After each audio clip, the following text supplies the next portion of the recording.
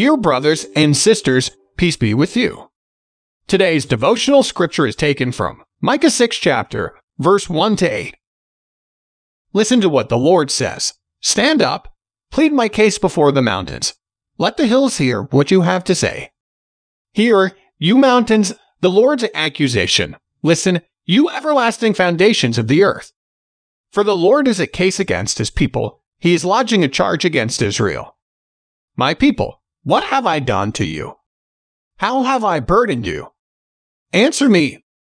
I brought you up out of Egypt and redeemed you from the land of slavery. I sent Moses to lead you, also Aaron and Miriam. My people, remember what Balak king of Moab plotted and what Balaam son of Beor answered. Remember your journey from Shittim to Gilgal, that you may know the righteous acts of the Lord. With what shall I come before the Lord and bow down before the exalted God?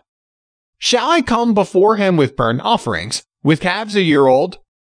Will the Lord be pleased with thousands of rams, with 10,000 rivers of olive oil?